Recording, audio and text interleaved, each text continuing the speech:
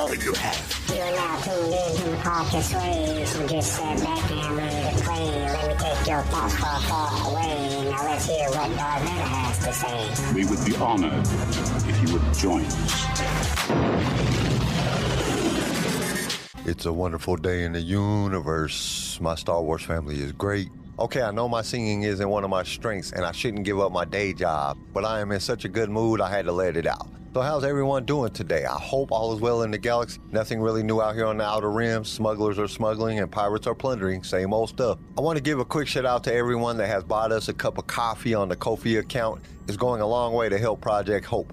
If you missed out on that announcement, go back and listen to, I think it was either chapter 9 or chapter 10 of this book to learn all about it. It is a charity that we are helping in the fight against COVID-19. But we want to say thanks to everyone for your support. Now, I heard through the hyperspace lanes that Darth Vader himself is looking for the boy that's calling himself a Jedi. And he is the last person in the galaxy you want looking for you. I think if it was me, I would just take myself out if he was looking for me. And if the Emperor is sending Vader to find you, praise Palpatine. You have done something really bad. Like so bad that he wants you to suffer. That's why I stay out here on the Outer Rim, out of the way of all the nonsense. But that's not what you're here for. I know that you're here, you want to learn more about Darth Bane. Because last week, Bane and Zannah weren't even in the chapter. Johan, Chancellor Valorum, and Kel Separatist Group was what that entire chapter was about. So hopefully Bane and Zannah will be in this one. So let's get to it and find out. Zannah made her way slowly through Karania's market square, purchasing supplies to replace those Bane had inadvertently destroyed. Only a week had passed since she'd last been here, but in that short time, a great many things had changed. Kel was dead for one. The HoloNet was buzzing with the news of the failed attempt to kidnap Chancellor Valorum, and all the accounts made specific mention of the red-skinned Twi'lek and his end at the hands of a Jedi Knight named Johan Otho. 3 of the others from the small group were dead as well, though reports indicated that 2 of the terrorists had fled the scene. From the descriptions given, it was obvious to Zannah that Pak and Sindra were the 2 surviving fugitives. So the news on Serrano was of the red-skinned Twi'lek that Johan had killed during the attempt on Valorum. Now everyone knows Valorum is on the planet. I thought that they were trying to keep it a secret. I guess if someone tries to kidnap or kill you, the secret goes out the window. The attack had prompted immediate condemnation from the Senate and the rest of the Republic. More important, the Counts of Sereno had promised swift and decisive action to stamp out the separatist organizations that plague their fair world. Based on the enormous rewards being offered for information leading to the capture of those involved in the attack, it seemed the nobles intended to keep their promise. Okay, so let me get this right. All the Republic had to do was fake an attempt on one of the Republic politicians on a separatist planet. And that's all it would take to get them to stop being separatists. Padme would have been the best candidate in the universe for this position. Even had Kel and his friends succeeded, Zannah now realized the reaction of the Counts would have been the same. In the aftermath of the violence, the bodies of several members of Count Naljul's household staff were discovered near the landing site. They had been sent to greet Chancellor Valorum on his arrival, only to be murdered by the radicals who had set the ambush. The deaths of several long-serving followers was a great tragedy for House Naljul, but it paled in comparison with the horror elicited by the attack itself. The Count had personally sponsored the Chancellor's visit. An assault upon his esteemed guest was an insult to family honor and a crime tantamount to attacking the Count himself. Always willing to protect their own, the other great houses had rallied to the Naljul cry, vowing to hunt down and exterminate those responsible for this atrocity. No doubt Darth Bane had foreseen this outcome. For the next several years, the eyes of the Republic would be focused intently on Sereno and its campaign to snuff out the separatist elements that had infiltrated its culture. Yep, that's all they would have to do. All the families in Serrano are coming together to take down the separatists, while Zannah just walks through the marketplace, knowing that Bane had planned it all out. Now the Republic will be watching Serrano like a hawk. Bet you Zannah feels a little dumb for questioning her master now. Don't move. A familiar female voice hissed in her ear, and Zannah felt the muzzle of a blaster press itself hard into the flesh of her lower back. I'm surprised you dare to show your face in public, Zannah whispered without turning around to face the Chiss standing close behind her. There's a lot of credits being offered for your head. Thanks to you, Sindra snapped back, jabbing her painfully with the weapon. Now start walking slowly. There were a dozen ways Xana could turn the tables on Syndra, but each of them involved a display of dark side power she wasn't willing to make in the crowded market square. So she did as ordered, making her way past the vendor stalls as she waited for the right moment to make her move.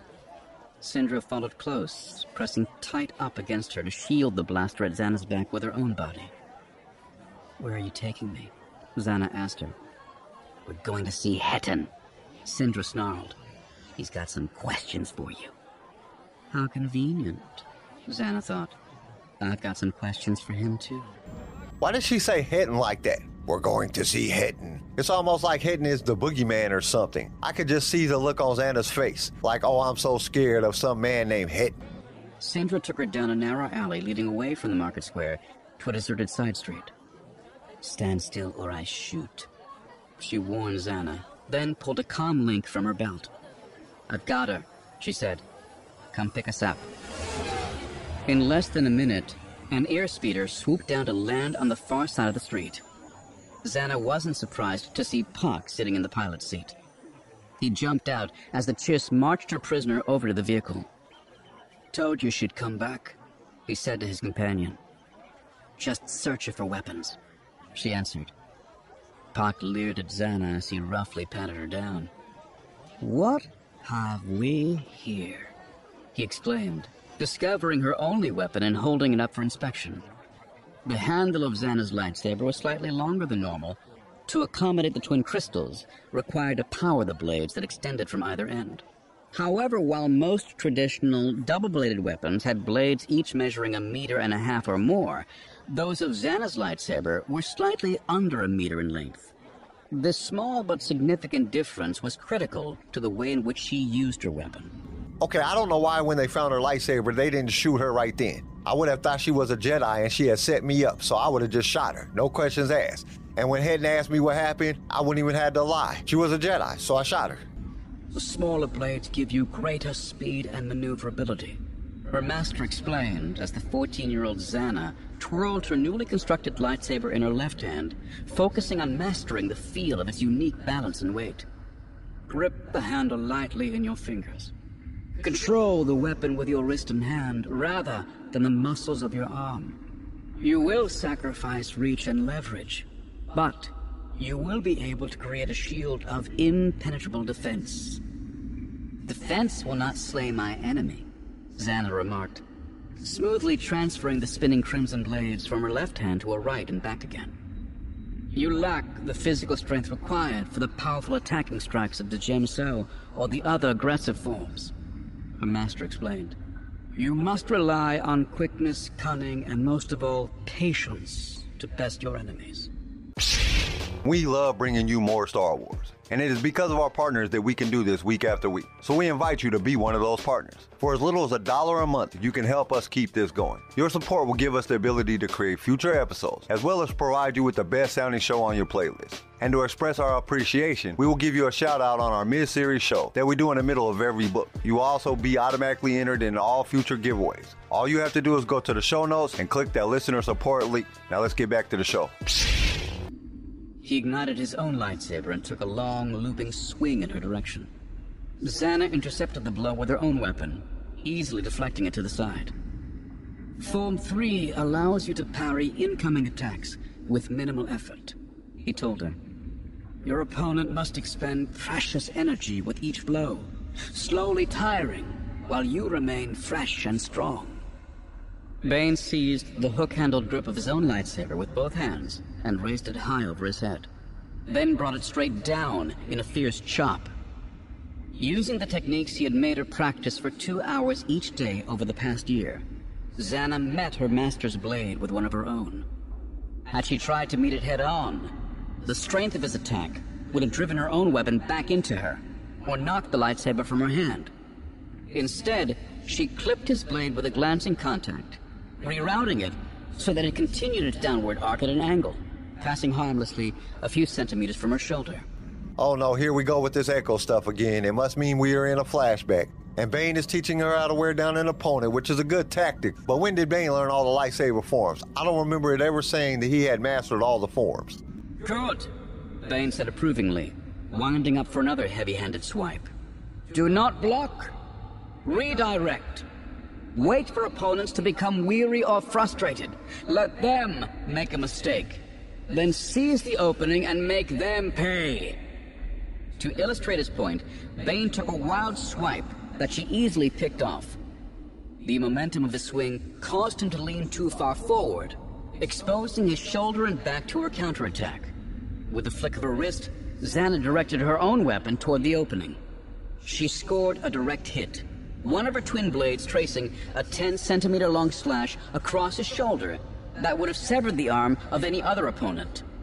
In Bane's case, however, the blade only cut through the cloth of his shirt and left a small scorch mark on the impregnable shell of the Orbalist beneath. "You're dead!" she exclaimed triumphantly, still twirling her blade so that it never lost momentum. Bane nodded in approval, but it was early, and the day's lesson had only just begun. "A gun," he commanded, in the stern taskmaster's voice he always used during their drills and practice sessions. Okay, I think Xana got a little too happy right here. I can imagine it in my head. This little skinny girl hitting this giant of a man like she did some damage or something. Bane just looks at her with disgust in his eyes. Now what would have been crazy if she accidentally cut off his head? Like I did it, you're dead. Master, are you okay? As his head starts rolling away. That would have been funny. "What is this? A lightsaber?" Puck muttered, turning the handle over in his hands. "Where'd you get this? You steal it off a Jedi or something?" Xana didn't bother to answer. There was nobody else in view. The three of them were alone on the deserted street. She could easily have ended their lives right there and escaped. But they had said they were taking her to Hetton, and she was most eager to meet the founder of the Anti-Republic Liberation Front. "Hetton's going to be very interested in this," he remarked. "Very, very interested. Come on, let's get moving," Sindra told him. "I don't want to keep Hetton waiting. He's mad enough at us already." Park tossed the lightsaber onto the passenger seat in the front, then climbed into the pilot's chair. "Get in the back," Sindra ordered Xana, waving the blaster's nose threateningly. She did as she was told, and a second later Sindra climbed in beside her, still keeping her weapon trained on Xana. The airspeeder lifted off the ground, whisking them through the city and out to the countryside beyond. So Puck asked her if she stole her lightsaber from a Jedi. She should have just killed them both right there. I could picture it now. She uses the Force to snatch her lightsaber out of his hand. Their eyes go big as the red blades come out. Then they fumble for their weapons as she cuts them down. Now that would have been exciting. But she wants to meet Hetton, so that didn't happen. "How long until we get there?" Xana asked. "Shut your criffing mouth," Sindra answered. "There'll be plenty of time to talk when you explain to Hetton why you betrayed us." "Kel always was a sucker for a pretty face," Puck said, glancing back at her over his shoulder. "Always knew it would be the death of him. If he was smart, he would have just stuck with you, Sindra." Sindra's red eyes narrowed angrily. "Shut up and drive, Puck." "You and Kel?" Xana said, legitimately surprised. "I'm sorry. I didn't know." "Neither did Sindra," Puck said with a laugh. "At least, not until you showed up at our meeting. She wanted to kill you right there. Lucky for you, she's a professional." So we find out that Kel was a ladies' man. He was already with Sindra, then he hooked up with Xana. And Sindra found out when Xana and Kel showed up at the meeting. Puck is an idiot, though. He said Sindra wanted to kill Xana at the meeting, but she is a professional coward, and she couldn't love Kel that much because she left him there to die. The rest of the ride passed in silence as they made their way farther and farther from the city. Soon they passed into the country estates of the noble families, confirming Xana's suspicion that Hetton was a member of a powerful Sereno house. She wondered what would happen to him now that the political climate of Corania had turned so strongly against the separatists. The speeder continued on, passing over lavish rose gardens that stretched for acres, the irrigation provided by exquisite fountains, while armies of staff clipped and pruned to keep each individual flower in a perfect, pristine state. An enormous mansion loomed in the distance. In truth, it looked more like a castle than a home. The flag flying from one of the many turrets was a bright red, emblazoned with a single 8-pointed star of gold. Zana suspected it was derived from the five-pointed star of the Demichi Great House. Apparently, Hetton's family were distant relations of the Demichis that had earned the right to create their own variation on the family crest. When they landed, they were met by 6 guards clad in long red robes. Each wore a full helmet that completely covered the head and face, and they all carried force pikes. Okay, so when they arrived at Hetton, they are met by 6 guards wearing long red robes, helmets, and were carrying force pikes. So Hetton has a set of Imperial guards. Well, I guess he had them first because this was years before Palpatine was even born. But it sounds like Palps might have got the idea from Serrano. Hell, Palpatine. The 1.5 meter long metal poles were equipped with stun modules at the tip, capable of discharging an electrical current to stun or incapacitate opponents, or even kill if set to a high enough power. She recognized the exotic weapon from Bane's teachings. It had been a favorite of the Umbaran shadow assassins, though the members of the group had gone into hiding with the fall of Khan's Brotherhood.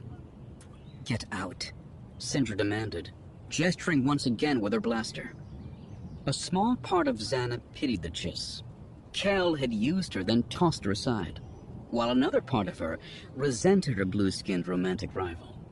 But she was not about to let either emotion affect her thoughts or actions in any significant way.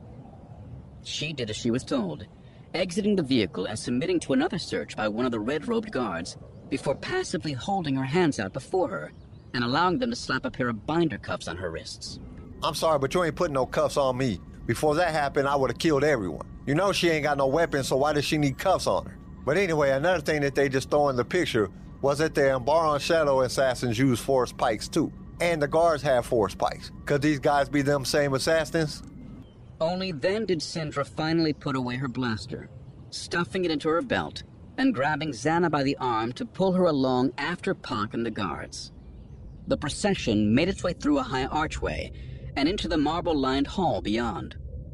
Paintings and sculptures lined the walls. Floating holographic artworks hovered near the ceiling. The display of wealth would have impressed or even intimidated most visitors, Zana suspected. She, however, saw the collection as nothing but a waste of funds that could have been better spent elsewhere. The mansion was enormous, and it took them 5 full minutes to pass from the airspeeder landing pad to the reception chamber where Hetton awaited them. Zana knew they were near their destination when they stopped before a pair of towering doors, closed and barring their progress. 2 of the guards stepped forward, one on each door, and pushed them open. The room beyond was 30 meters long and 20 meters wide. Like the halls, the walls were lined with art, and a long red carpet led to a small staircase and a raised dais at the far end. The room was devoid of furniture except for a large chair atop the dais, though Zana thought it could more properly be described as a throne.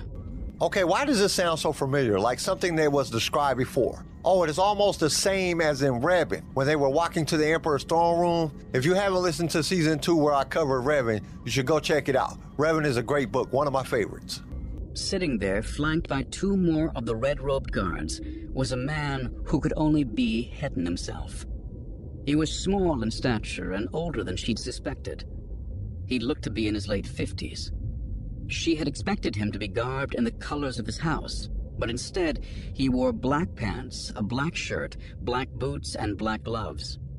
Crimson striping trimmed the tops of his boots and the cuffs of his gloves. A hooded cape, also black with crimson trim, was draped across his shoulders, though the hood was thrown back to reveal his face. He had fine gray hair, cropped very short. He had a long pointed nose, and his pale blue eyes seemed small and too close together. There was a cruel tilt to his thin lips that made it almost appear as if he was sneering. Okay, is it just me or did they just describe Sidious? I might be tripping, but that sounds a whole lot like Sidious. But from the description, he is definitely a Sith, or he idolizes the Sith. As they entered, he leaned forward in his seat and clutched at the arms of his oversized throne. He looked hunched, sinister. Although he was not conventionally attractive or physically imposing, there was an undeniable air of importance about him. Zana suspected it was a natural confidence born of wealth and privilege. But as she was marched down the red carpet toward him, she realized it was something far more impressive. Hetton radiated with the power of the dark side. They approached until they were 10 meters from the step leading up to Hedden's seat, then stopped at a signal from one of the guards flanking the throne. Their escort stepped to the side, leaving Zannah, Puck, and Syndra alone before Hedden. "And who are you, my dear?" Hedden asked, his words sharp and clipped as they echoed thinly off the walls of the great room. "My name is Reyna," Zannah answered. I was, a friend of Kel's." "Of course," Hedden said with a knowing smirk. "Gladden had many female friends." Okay, this dude was surrounded by the dark side, but how didn't he know that Zannah was a Sith? Why couldn't he feel the power of the dark side coming off of her? "She's the one who betrayed us to the Republic," Syndra said, angrily, shaking the still cuffed Zannah by her elbow as she spoke. "I didn't betray anyone," Zannah protested, stalling for time as she tried to gauge Hedden's power. During the war between the Brotherhood of Darkness and the Army of Light, both sides had actively sought to recruit those with power into their ranks.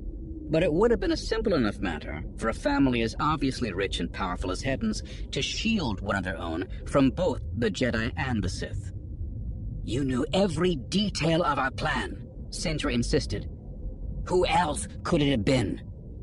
"You and Puck seem to have survived somehow," Zannah remarked, letting the unspoken accusation hang in the air as she continued her subtle probing of Hedden. His power didn't have the raw, untamed feel of one who had never been trained. Was it possible he'd once had a tutor or mentor? Had someone knowledgeable in the Force taught him the ways of the dark side, then abandoned him to follow Khan? Or was there some other explanation? Zannah is trying to find out the scope of his power, as Syndra was accusing her of betraying him. Then she turns the accusations back on Syndra by saying her and Puck had escaped. She knew that Hedden had had some training in the dark side, but she couldn't tell how much. "I am not a traitor," the Chiss shouted angrily. "Calm down, Syndra," Hedden said, sardonically amused at her outrage. "Chancellor Valorum had a Jedi Knight with him. Your mission was doomed to failure from the start. And even if you had succeeded," he added, his voice dropping to a low and dangerous whisper, "you still would have brought the wrath of the great houses crashing down on us." "What were you thinking?" he demanded, with a sudden shout that made both Puck and Syndra jump. Zannah could feel the air crackle as the small man called upon the Force, gathering the energies of the dark side. His power was undeniable, yet as she felt it building, she was confident his abilities would be no match for hers. So after a few minutes, Zannah realizes that Hedden had power, but his power was no match for hers. He was no Sith Lord, just a man that had some Force ability. "Hedden, wait!" Puck shouted, sensing the peril they were in. "We've got something for you." He held up Zannah's lightsaber, waving it above his head so Hedden would be sure to see it. The effect was immediate and instantaneous. The building power of the dark side vanished as Hedden froze, his eyes riveted on the hilt. After a moment, he seemed to regain his composure and sat back down, signaling for one of his guards to bring the treasure to him. When it was placed in his hand, he studied it carefully for a full minute before setting it reverently in his lap. "Where did you find this?" he asked softly, though there was a dangerous undercurrent in his voice. "On her," Puck said. "She wouldn't tell us how she got it." "Is that a fact?" Hedden muttered, suddenly staring at Zannah with renewed interest, running the fingers of one hand idly over the lightsaber's handle. "I would be most interested to learn how she acquired this particular specimen." "Give me 5 minutes alone with her," Syndra said. "I'll get her to talk." Zannah decided that the game had gone on long enough. It would have been a simple matter to snatch the lightsaber back to her shackled hands using the Force, but she had other weapons at her disposal.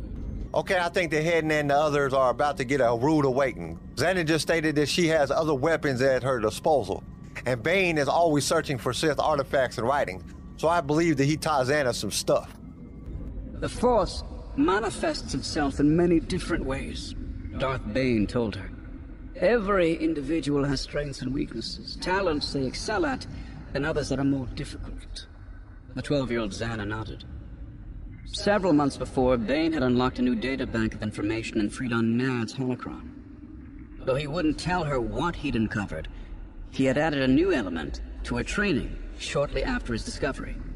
Every 2 or 3 days, he would put her through a series of rigorous tests and challenges, designed to evaluate her command of different aspects of the Force. Until today, he had refused to discuss the results of his experiments with her, and Xana was beginning to fear she had somehow failed him. Some possess raw elemental power. They can unleash storms of lightning from their fingertips or move mountains with their mere thoughts.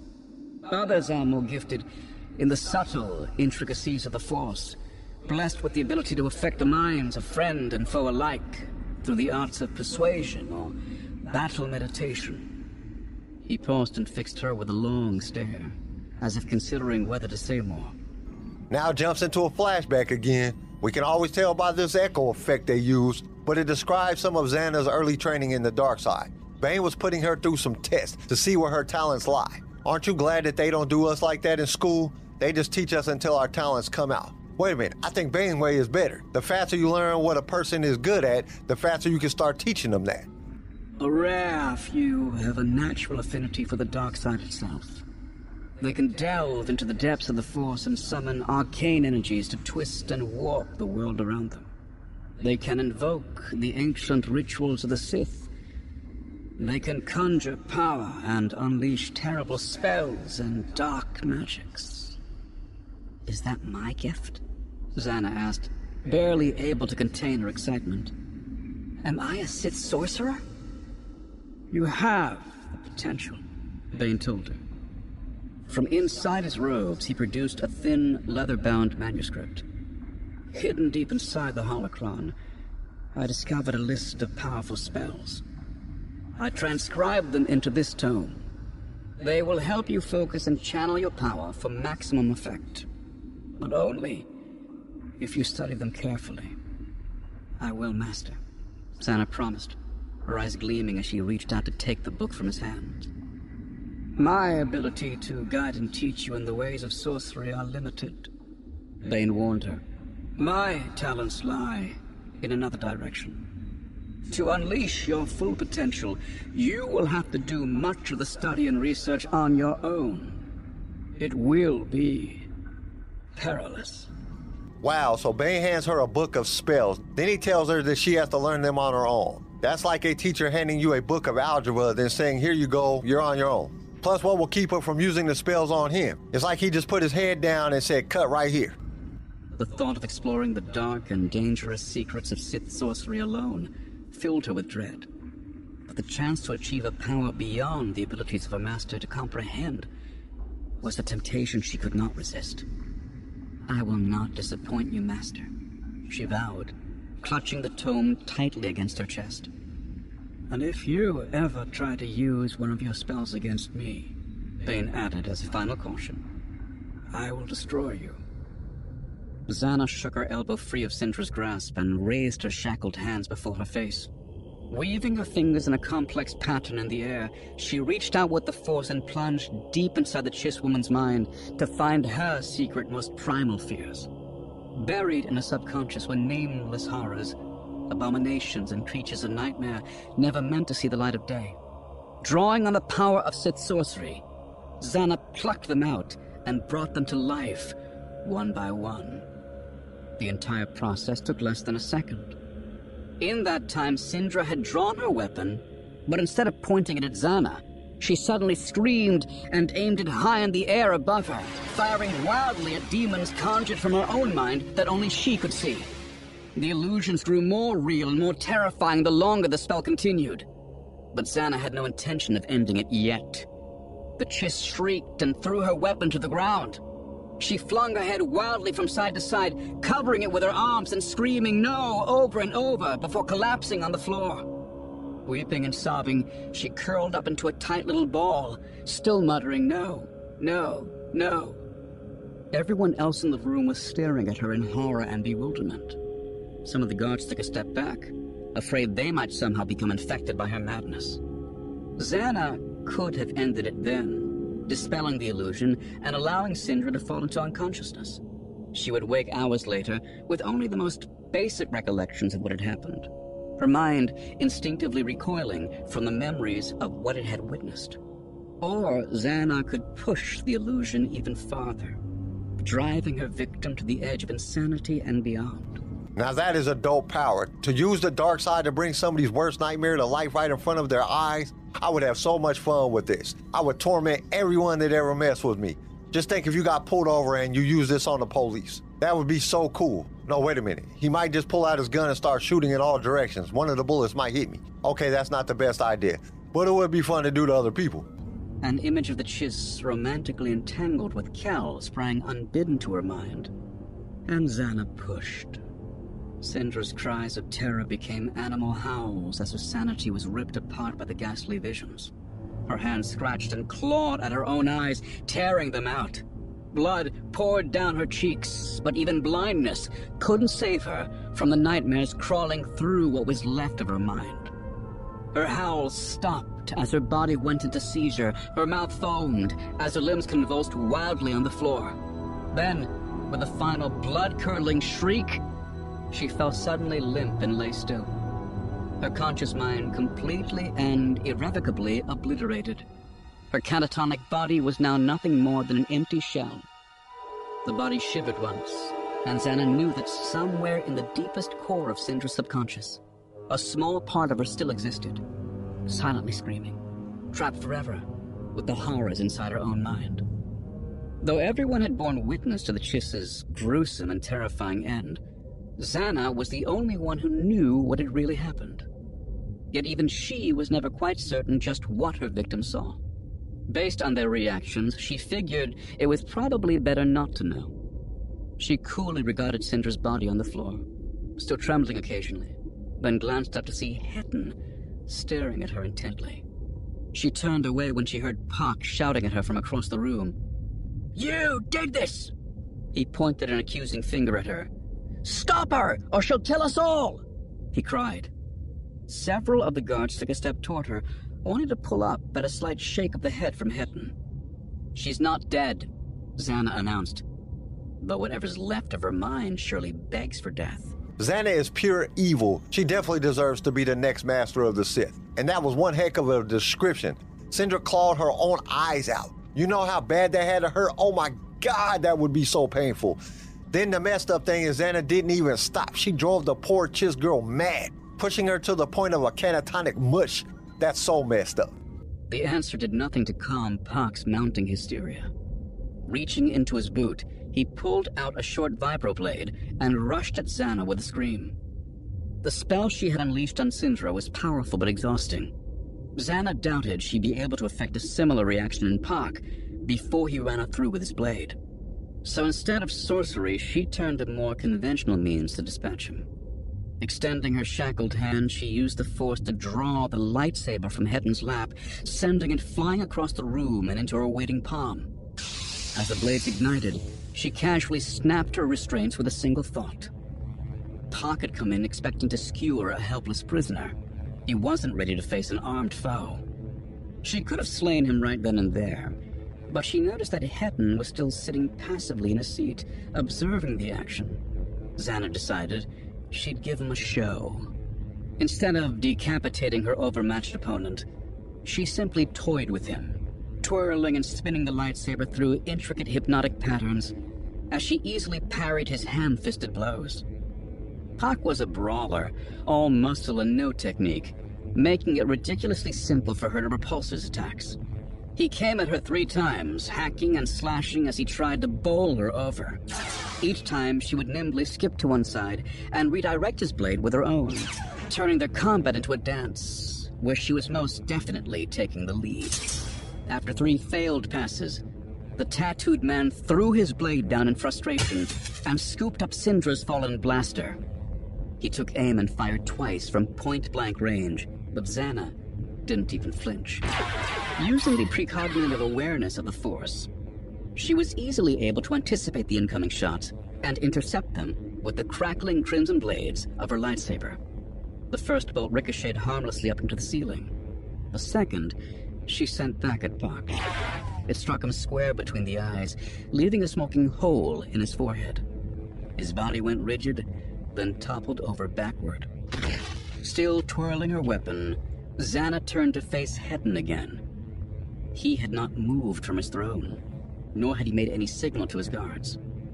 As she stared at him, he rose slowly to his feet and walked down the stairs of the dais until he was standing only a few meters in front of her. Then he dropped to his knees before her and bowed his head. In a trembling voice, he whispered, "I have been waiting for someone like you my entire life." So Puck tries to attack Zana first with a blade. When Zana uses the force to call her saber to her hand, she played with him like a cat playing with a mouse.